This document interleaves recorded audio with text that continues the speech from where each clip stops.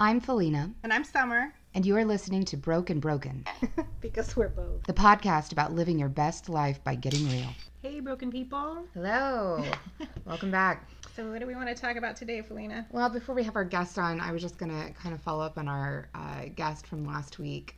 He was talking about discovering he was adopted as a 42-year-old adult, and just shared with us his story and finding his birth family and all of that. And it just got me thinking about a project I plan to start, but I haven't really done anything on it yet. Mm-hmm. But my dad is an immigrant from Mexico, and he came here in the 70s with 3 of his brothers. I know he had at least 5 or 6 sisters that stayed in Mexico. I went to Guadalajara to see my abuelita and abuelito whenever I was little. I only met my grandfather once. He died when I was in 6th grade, when I was 12, I think. And then my grandmother died when I was a freshman in college. But I have so much family in Mexico. And unlike a lot of Hispanic or Mexican people who get to grow up with, their extended family, their tias and tios live with them and all their cousins. And I didn't have that experience. And I feel like there's just this big part of my culture and my upbringing that I missed out on, and I'm really curious. And my dad and his brothers all have different stories of how they immigrated into the U.S. None of it was legal. My dad is a citizen now, but and they have these crazy stories. I mean, my dad has told me one of my uncles was shot 14 times and has Mexican ballad that's semi-famous written about him. And their farm was being taken away being threatened by gangsters at the time. And when my dad and his brothers immigrated here, they all worked and sent money back home to help take care of the family and their sisters and their mom and dad. And the handful of times I got to go to Mexico, I was really young. I don't speak Spanish, unfortunately. So there's a lot of barriers for me to being able to reach out to family there. But, because of Facebook, and, I have one cousin who kind of speaks English, and, he stays in touch with my dad and me. And so I want to start somewhere. And I have all these wonderful, really cool looking family photos from my dad's family that I don't know who the people are in them. I know, that's my grandmother, that's my grandfather, but I don't know, my aunts, their names, any of that. And I'm sure that there's going to be some information on like Ancestry.com or some places like that, but I haven't even started yet. But my one of my uncles, he's in his 80s. He's really ill. I don't think he's going to live all that much longer. And there's just this big, huge missing piece. And I have an undergrad degree in journalism, and my dad has always been like, when are you going to write our story? And I'm like, well, you all have different versions of the story. I don't know. But that's kind of part of My mom's family's that way. None of the stories match up. Yeah. Like, are any of these true? I don't know. Yeah, I mean, I have no clue. But I want to start somewhere, and I want to go to Mexico. I know I have family that lives in Guadalajara, which is just 3 hours away from my favorite place in Mexico, which is Puerto Vallarta. And, I've spent some time in Mexico, and, like, when I've gone, like, to Puerto Vallarta, I'll go and I play music. I play the guitar. I bought a guitar off a street musician the last time I went, and ended up getting drunk at a tequila distillery and playing guitar. Like you do.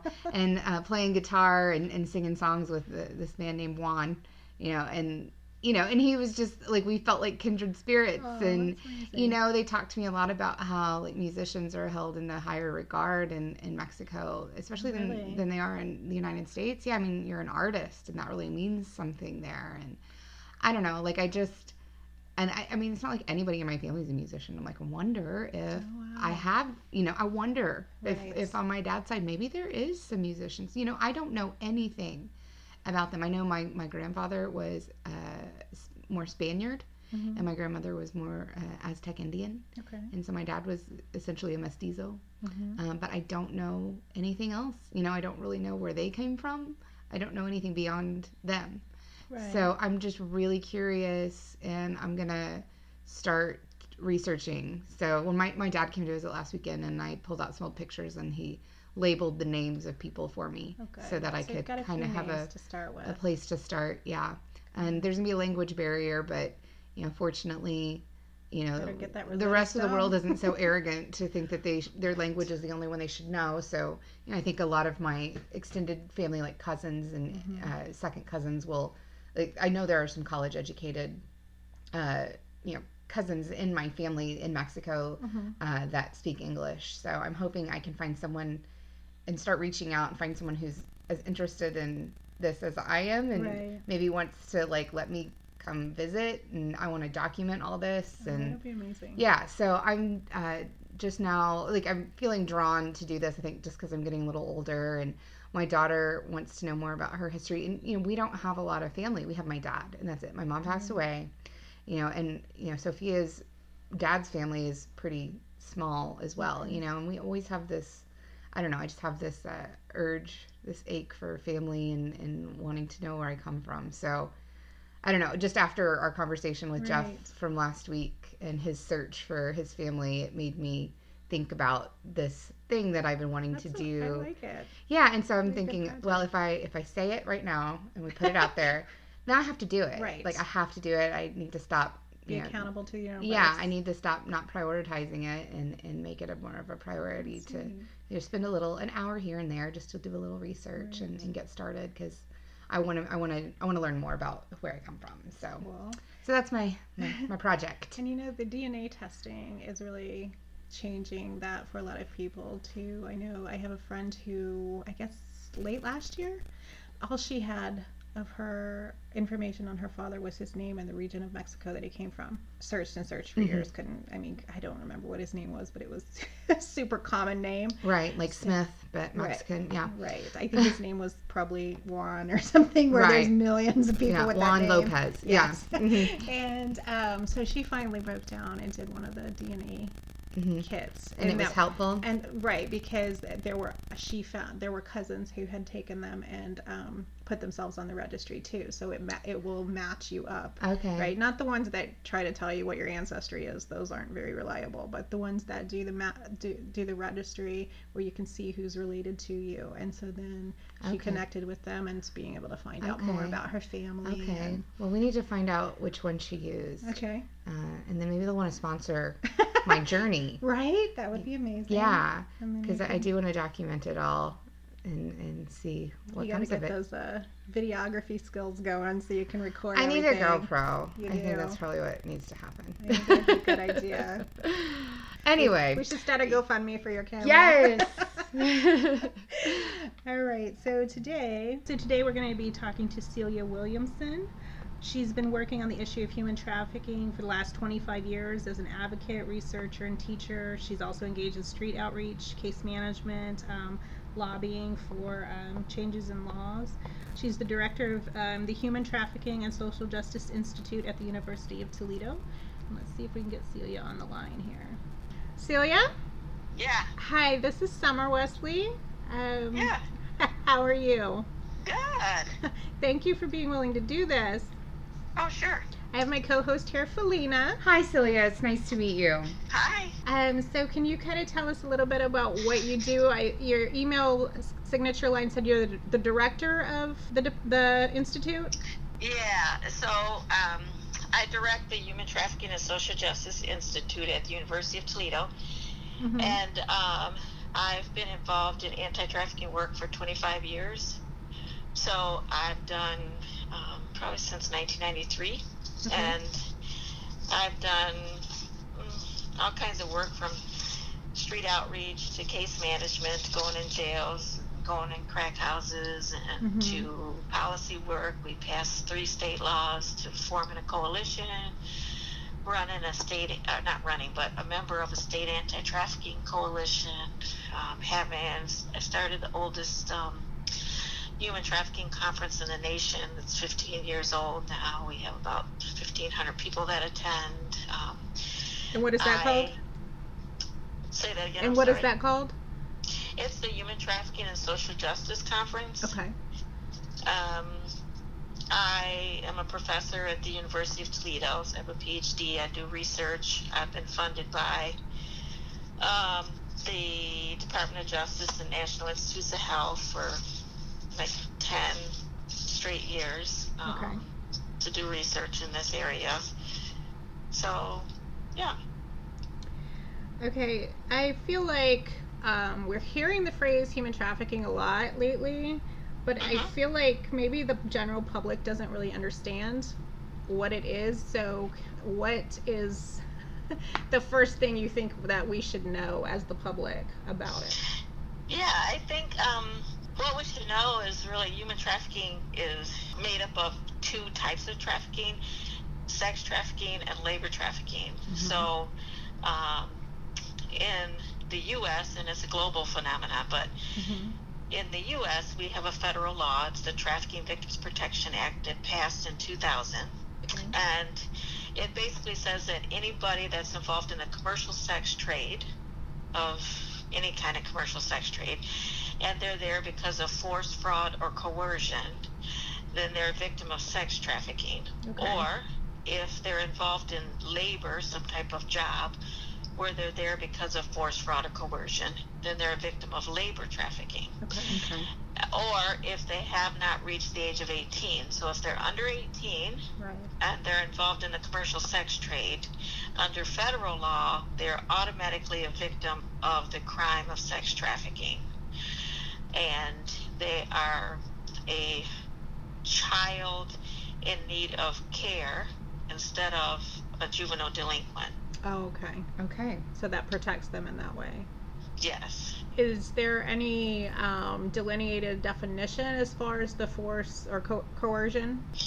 Yeah, there's, lawyers battle that in court in terms of definitions. And there are certain definitions, but, the law kind of stays a little bit vague so that you can argue those things. But there's definite definitions about coercion, about force, about fraud, and those types of things. But those are largely for adults, and anybody who's under the age of 18 then would automatically be a victim. And so it's been a process of, even though the federal law has been passed, it's been a process of getting state laws, advocates in each state, getting their state to pass laws so that people can prosecute traffickers on a state level. So in my community, though, we have a federal task force here because of the problem we have here. So we can prosecute people using the state law, or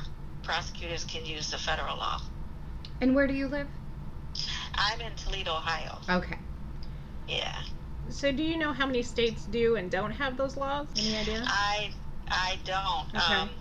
All I can say is that Shared Hope International, which is a website, and PolarisProject.org grades states.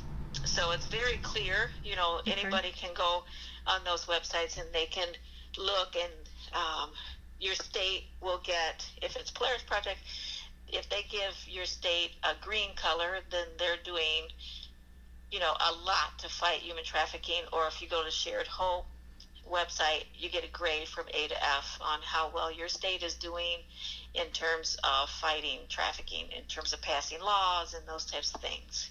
Interesting. What was that website again? It's Shared Hope International. Okay. And yeah, they talk a lot about domestic trafficking. So we're talking about human trafficking. We're really talking about people that are brought here from other countries to be in the commercial sex or the labor trade. But we also have an estimate about 100,000 American teens that are trapped as sex trafficking victims. And that's according to the National Center for Missing and Exploited Children. Wow. And so tell me a little bit more about the work that you do. So the work that I do, when I started in 1993, I would drive to work, and I was really interested in working with kids and families at a community center in a high crime area. And I was passing these women on the street, and I really didn't like them. I wanted to work with kids and families, and I wanted them to go away. And then one day I thought about, what services are they getting, or you know, I'm supposed to be focused on making communities better. And what was I doing? So I started to build a relationship with the women on the street and try to wave and try to slow my car and try to talk and try, slowly build a relationship until I ended up spending 6 months on the street 3 times a week, all day, interviewing women, hanging out, learning the culture of the streets, learning about trafficking, where the trap houses were, who the pimps or the traffickers were, and those types of things. And then after 6 months, I built one of the first programs, the first program in Ohio that was an anti-trafficking program that's still open today that works with victims. And how old were the ladies that you were seeing? They were adults and, in their late 20s, 30s, early 40s. And then when I would ask them when they got started and how they got started, most had been, gotten into prostitution when they were 13, 14, 15 years old. And so as many women change and grow through relationship, I heard devastating stories about these women's lives and what happened to them when they were kids, and I couldn't believe that no one was doing anything about it. There wasn't a program. No one was really sympathetic to what was going on in their lives. They were clearly victims of abuse. And so just started to work on, at the end of 6 months, I just asked them, what kind of program would you have that would help people like you in this situation? What components would you have in the program? And we sat down and we wrote it all out. And then I just started to advocate and I developed that program, and that program is still going on.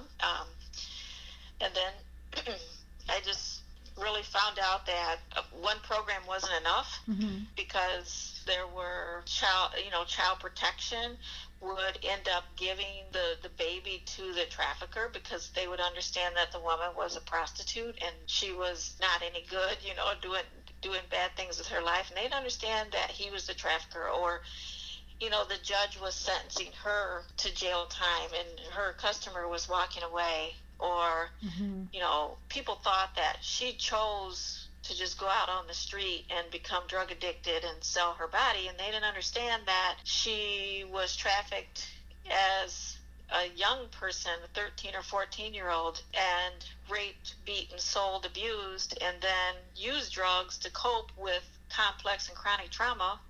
And then after all that happened to her, the trafficker would walk away from her and leave her in that situation, and she'd end up back on the streets of Toledo, drug addicted, and nobody really had sympathy for her. So I was trying to, at that time, write grants and win grants from the Violence Against Women money, and I couldn't win grants when my competition was women who were victims of domestic violence, and they're trying to just live a great life and somebody's beating them up, and my women seemingly are out on the streets addicted to drugs. Who cares? They took themselves out there. So I couldn't really compete. And so it finally dawned on me that I needed to work on changing the paradigm. I needed to change the perspective of the people in my community. And so, I worked a lot with the media. I promised to give them a story every month, statistics, a personal story about a woman's life, and they would get readers, and I would get readers who would change their perspective about these women and these kids. That's great. Yeah, so that's what happened. And so how has your career grown since then? What do you do now, or what was your path to what you're doing now? Well, now I run a conference. It's been going on 15 years. Like I said, we have about 1,500 people that come. We have about 90 presenters from across the country and around the world. It happens every year in September in Toledo. And so I do that. I do a lot of research because if you want people to create change or pass laws, then you have to produce the research, the facts, the credibility. And so I'll do a lot of that. We just finished developing a 10-topic curriculum for youth that are at risk so we can do some prevention. We coordinate the city's services here so that we have a well-coordinated service team that helps move victims to survivors and survivors to thrivers so that our victims can recover. Most all of them have chronic long-term trauma, post-traumatic stress disorder, some have traumatic brain injury, those things. And so we collaborate a lot across cities and across the country. We have a global association of human trafficking scholars that we meet and talk about what's going on globally. So yeah, it's amazing. And all I was really, really going to do was just go on the streets, learn what women need, and then provide it. That was it. Well, I would say that you're doing that. I mean, yeah. It's just a much bigger mountain than you expected to climb. Yeah. Exactly. And, I didn't know until much later in my life that I had 3 friends from my neighborhood, my very block of my neighborhood, that were trafficked. Wow. And I didn't know that when I was a kid that, these 3 girls got involved in prostitution, and one escaped and moved to Kansas. The other got drug addicted and battled that for several years, and the third one was murdered by one of her customers. And then me, who went to college, how did that happen? So yeah. Can you tell us your story, if you don't mind?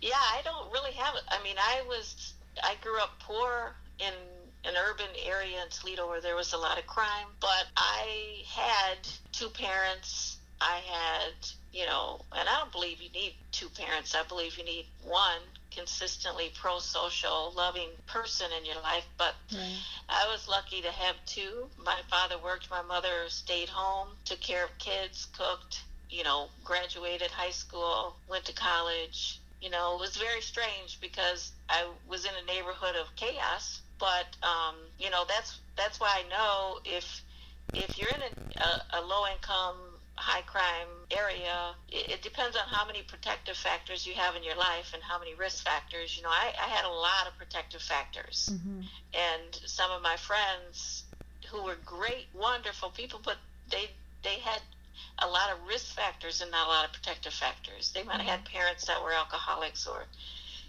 parents that were just poor, good people, but were poor. And so they were faced a lot of risk, and and then there's of course some blessing, I guess, in there too. So my story isn't interesting or exciting. I went to school, and that was my safe haven.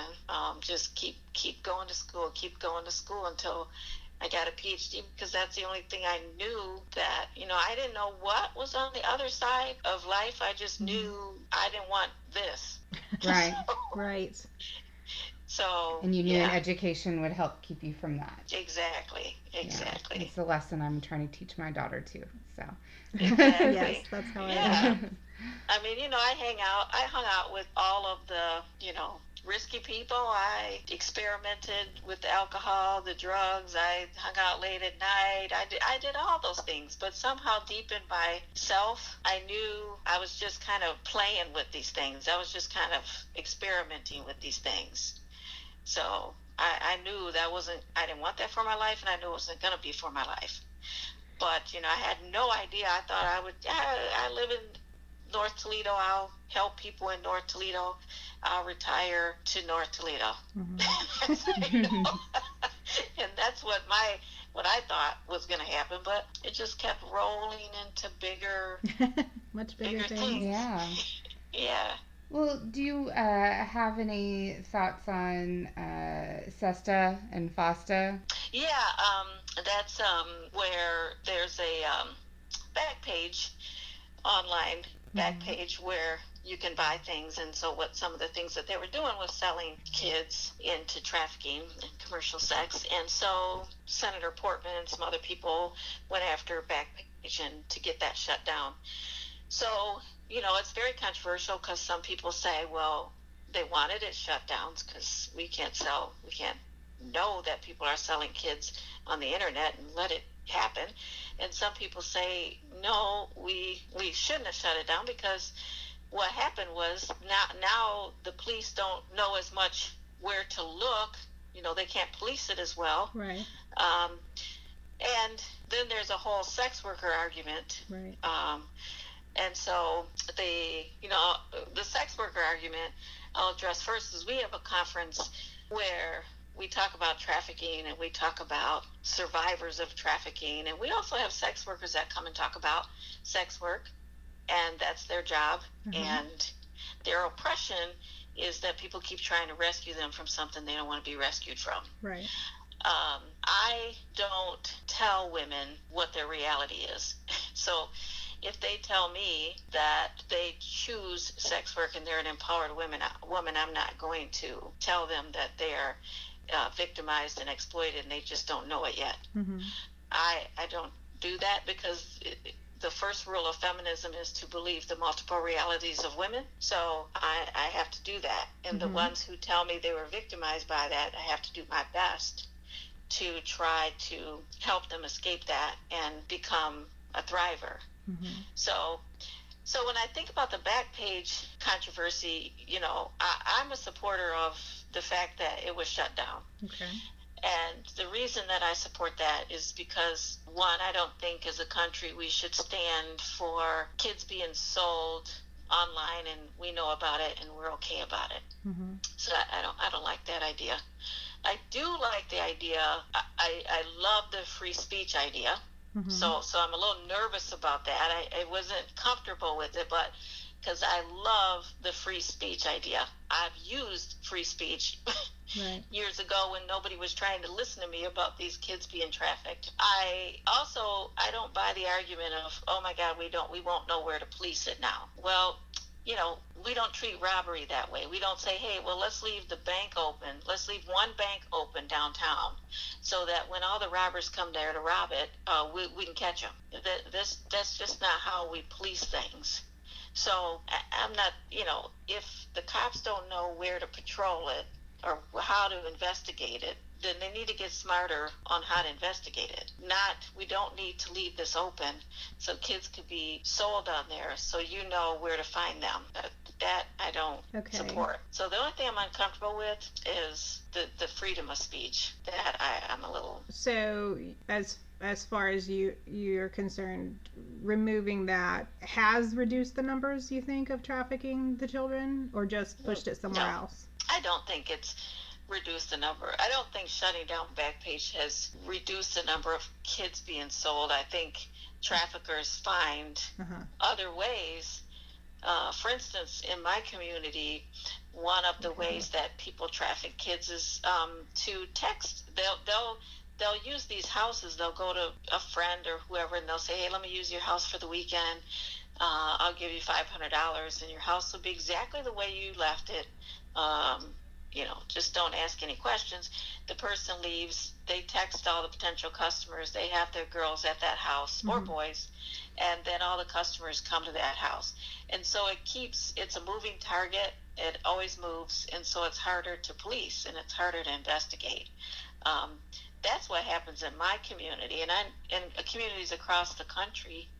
There's still a lot of people being sold at truck stops. It's basically wherever supply is taken to demand. So wherever you see customers, men with money in their pockets, casinos, sporting events, conventions, truck stops, that's where supply is going to be taken to demand. So can we talk about the demand? Who's the typical customer, shall we say? Customers come in all shapes, sizes, and ages. White, black, Asian, it's a customer. I would say I can tell you who, like, the women would want as a customer. I mean, if you're a trafficking victim, or if you're a woman in prostitution, or if you're a sex worker, and I distinguish between the three. So, a trafficking victim is there because of force, fraud, or coercion, or they're a kid. They have no business being there. They don't want to be there. And then there's women in prostitution, or what we call prostituted women, and they're there because they're in poverty, because they're drug addicted, because they're trying to survive. So that's a different category. And then there are women there because they're sex workers. They've chosen this as a profession, and this is largely, in America anyway, sex workers are largely white middle class women and up. You're not going to really see poor women of color with this argument. Okay. Still valid, but you're not going to see a whole lot of poor women with this debate or this argument. But now, I was going to answer the question. So the women would say that the customer that they would prefer, if they had to have one or wanted to have one, would be a older white man. And that is because, he is more likely, they would say, to be compliant. He's more likely to tip. It's mm-hmm. What you're doing when you're engaging someone is you're trying to figure out, are you interested in a sex for money exchange? Mm-hmm. Or are you interested in hurting me, robbing me, right. Something like that? And so those are some of the kind of their protective factors, mm-hmm. as if they had a choice. I think that's the person that they would choose. I think the reason I was asking is I think I see really commonly when these stories come out about trafficking rings or whatever, mm-hmm. the commentary from a lot of the public is they seem to think about the customers as, monsters hiding in a dark corner, and don't realize these are your fathers, your neighbors, your pastor maybe, Absolutely. These are people you are around all of the time. And without that demand, there would not be this supply. That's exactly accurate. And the guy that's buying kids or what, this guy isn't living under the bridge, okay? Right. He's not the creep under the bridge, because the creep under the bridge can't afford, when you're talking a 14 or 15, you're talking a gold standard premium product, that's expensive.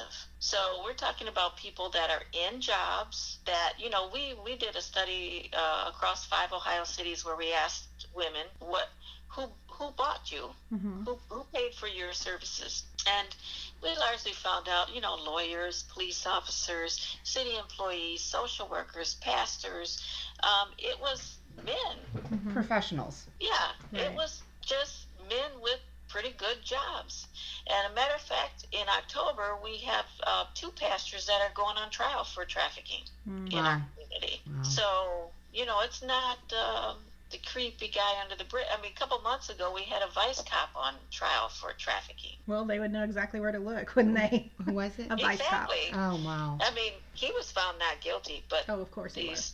Yeah, of course. Of course. So these 2 pastors are going to be on trial in this month, October. So what measures have been taken that have reduced trafficking? Mm-hmm. So now you said that you agreed with SESTA and FOSTA, but they didn't really seem to have reduced child trafficking. Right. So what measures have you seen work to reduce? Well, I think it's a combination of, we passed a few laws. One of the most important laws that many states have passed is called Safe Harbor. And Safe Harbor law says that child trafficking is child abuse, basically. So it really shifted the paradigm from saying, these are juvenile delinquents, they need to be seen in court, to, these are children in need of care, they need to be seen by child welfare. So it really shifted the way we looked at kids, because it's hard to say to kids, would you come forward and please tell us if somebody is making you do this? And then as soon as they tell us, we put them in detention. Right. So how does that make sense? You haven't committed a crime. You're indeed a victim of a crime. And then we lock you up. And so we've done that for a number of years. And so now we're stopping that practice, not convicting or adjudicating kids who are victims of this crime. Another law that Ohio has passed is if you committed crimes while you were under the force and coercion of someone else, your lawyer can go in and argue that and expunge those records so that you can now start getting training and a livable wage job. So we're starting to remove those barriers that keep women subjugated, even when they're free. So would that also, those collateral crimes that they might have committed while being trafficked, does that affect the prosecution of those as well, that they aren't being prosecuted as often? Yeah, if we can catch it now and say, oh, okay, Your Honor, she was a trafficking victim, we can prove that she's been a trafficking victim and she was forced to do this, to do that. Sometimes, though, because we are just recently passing these laws, we have to go retroactive. Okay. So somebody that has been, convicted of burglary or whatever, we can go back into court and say, okay, in 2016, this person was a trafficking victim, and we already went through court and established that, and her trafficker is in prison now. During that time, she was forced to do this.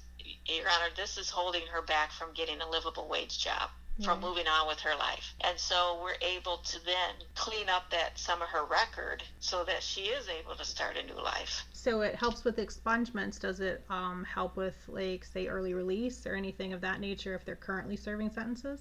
It could, but you would have to have a pretty good lawyer. And people are training lawyers. What's happening with the whole paradigm shift is, social workers are being trained to work with victims, to offer trauma treatment, to do all these things that we know are good practice. Criminal justice are being trained. For instance, every police officer in Ohio is already trained. So they're trained to identify victims. There are task forces all across the country that know a lot about trafficking, so that when Joe Cop finds an indicator or whatever, all he does is call the task force, because the task force can investigate and they can remove the entire cell, the entire organization, whereas the Joe Cop will bust in the door and arrest one link in the chain. Okay. They can take out the entire cell. So as criminal justice is making a shift to learn about trafficking, to not interrogate victims but interview victims. Okay. So criminal justice is making a shift. Social workers are making a shift in how they treat victims and receive victims. Healthcare is making a change, because we know 88% of our victims in the U.S. have been to an emergency room or a clinic. And so that's a window of opportunity. So we're training our healthcare system to identify victims. For instance, in my community, Northwest Ohio, every one of our hospital presidents in our 24 facilities have agreed to have their ER staff and their clinic staff trained in identifying and reporting trafficking. These are all great things that are happening to help people who have already been victimized. Yes. But as far as my question earlier, in saying that SESTA and FOSTA didn't really help as a deterrent for, the initial trafficking of children, has there been anything that you've found that is a deterrent from them, preventing the victimization? Yes.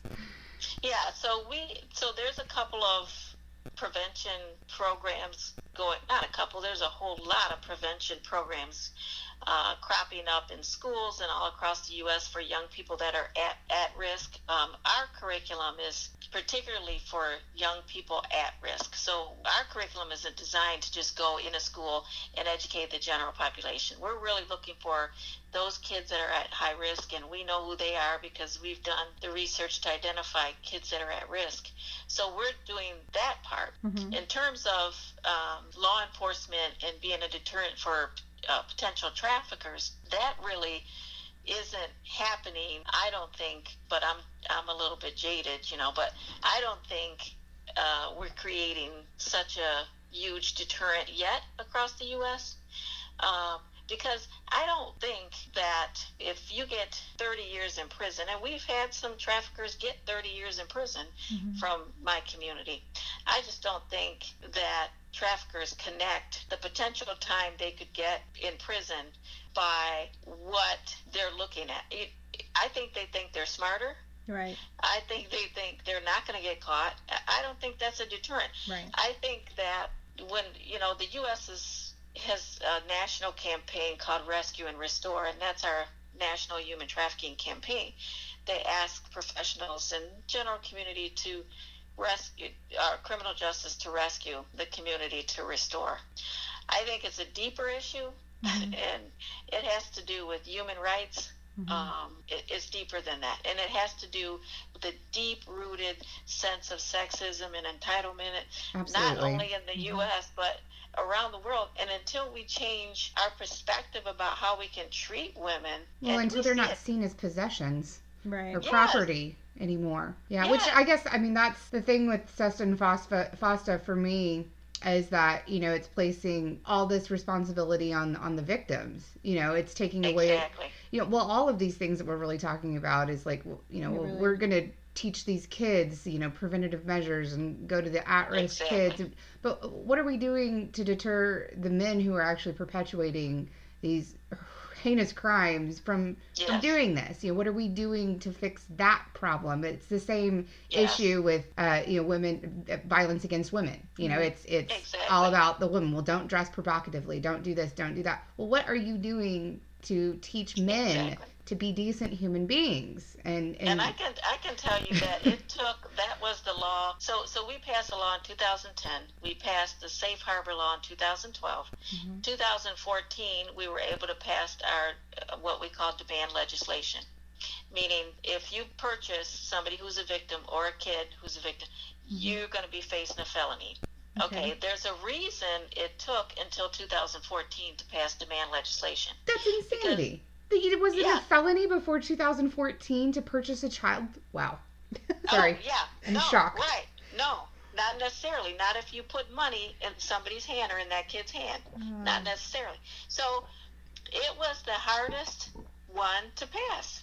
Wow. Because you're talking about, now we're coming, and not me, I mean, the whole community and the legislator that's leading this cause, coming after people who are very entitled, who are very powerful, and who want access to vulnerable kids. Well, you've seen how men who are entitled to things behave and when they're questioned. So we've all seen that lately.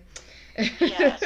So that's our issue. And so when we have a population that's seen by a lot of men as a almost a expendable throwaway kind of population, and even from the research lens, you know, it's hard to put your research lens on people with power and study it. It's easy to go out on the street or to go in juvenile detention and talk to kids and write about kids and interview women on drugs and, you know, women that were trafficked. That's easy. When you try to go in and talk to men about their behavior and about them being a customer and about, they have so many protections. You can't get through those barriers to study it, to talk about it, to have conversations about it, to pass laws about it. Right. Yeah, well, I guess that makes a lot of sense. I mean, how can you research their behavior if they're guarded and don't admit without it? the access. Yeah, no, that makes a lot of sense. Well, there's a study done about trafficking law, and it said that the more female legislators you have in a state, the more likely you are to pass comprehensive anti-trafficking laws. The more men you have in a state, the less likely you are to pass comprehensive human trafficking laws. This makes me never want to vote for another man in office ever. Yeah. And it's like when you look, you know, when you see like the movie Taken, this is my pet peeve on the movie Taken.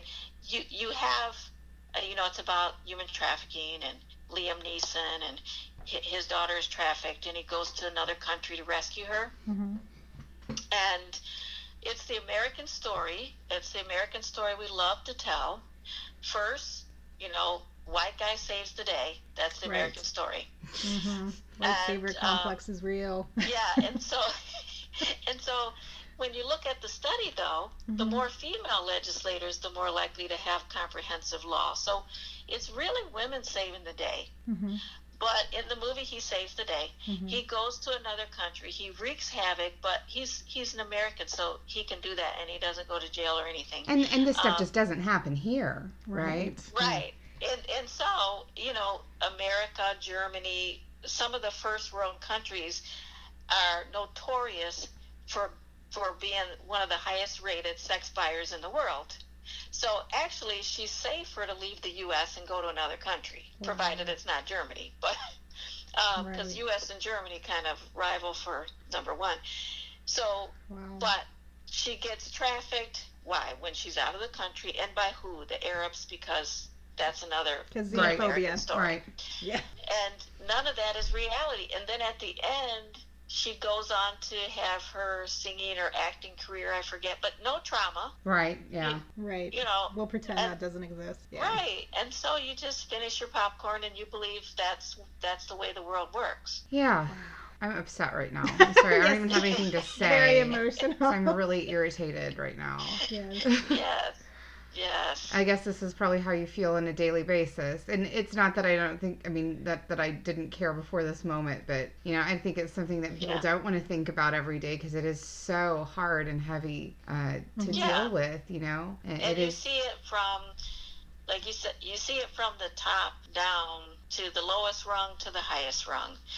And this is the time in our society, with the Me Too movement and the Time's Up movement, and, this is the time. Like, if we are going to really give women a voice in this country and vulnerable people a voice around the world, this is the time to do it. Well, this is telling me, I had a boyfriend who's no longer a boyfriend tell me once that he thought the Me Too movement had gone too far. That was one trigger to one reason why I was like, yeah, you're not for me. Right. And hearing stuff like this, like, it just makes me want to scream it even louder. Mm-hmm. We're not making enough noise still, and we're screaming pretty damn loud, and it's still not enough. And, we have to fight so hard as women just to be heard as an equal to men, and we still often aren't. And they wonder why we're screaming so loud. They wonder why we're still shouting. I don't think they wonder why. I think they just wonder how to shut us up. The old methods don't work anymore, They don't have it, The times are changing. They can't shut us up like they used to. Yeah. So. That's right. It's like, I think it's, what we were willing to put up with yesterday, we're not willing to put up with today. Absolutely. Right. I feel more options. I feel my tolerance going down on a personal level. Same. I prefer to just be alone than to deal with a man who's not a hardcore feminist these days, Yes, that's right. That's right. And I think of the women and the struggles that they have to make all the way back from, we had one survivor that, her throat was cut and she was left for dead in the alley in our community. And she fought her way all the way back to get her bachelor's degree. Oh, good for her. Yeah, and it's amazing and it's wonderful. But it's like, why did that even have to happen to you? Why did you have to fight and struggle and use a lot of your life's blood, a lot of your spiritual energy, your intellectual energy, your emotional, mental health, just to get this far? Just to survive, rather than to think what she could have done if she was just focusing on thriving. Right. But that's exactly. But you know what?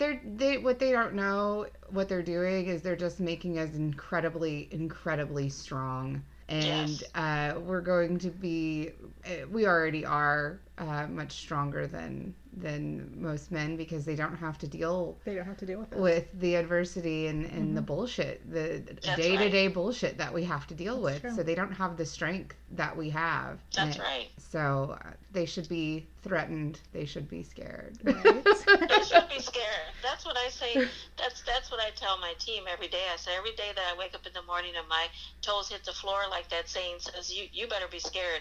Don't blink because I got you because I'm on my game. I hope you're on yours. That's what I say to traffickers. I'm doing everything in my power and every ounce of energy I have fighting this issue. And not me, but there's a lot of people, women and men, fighting this issue to try to just get some semblance of equity, some acknowledgement of being a human being.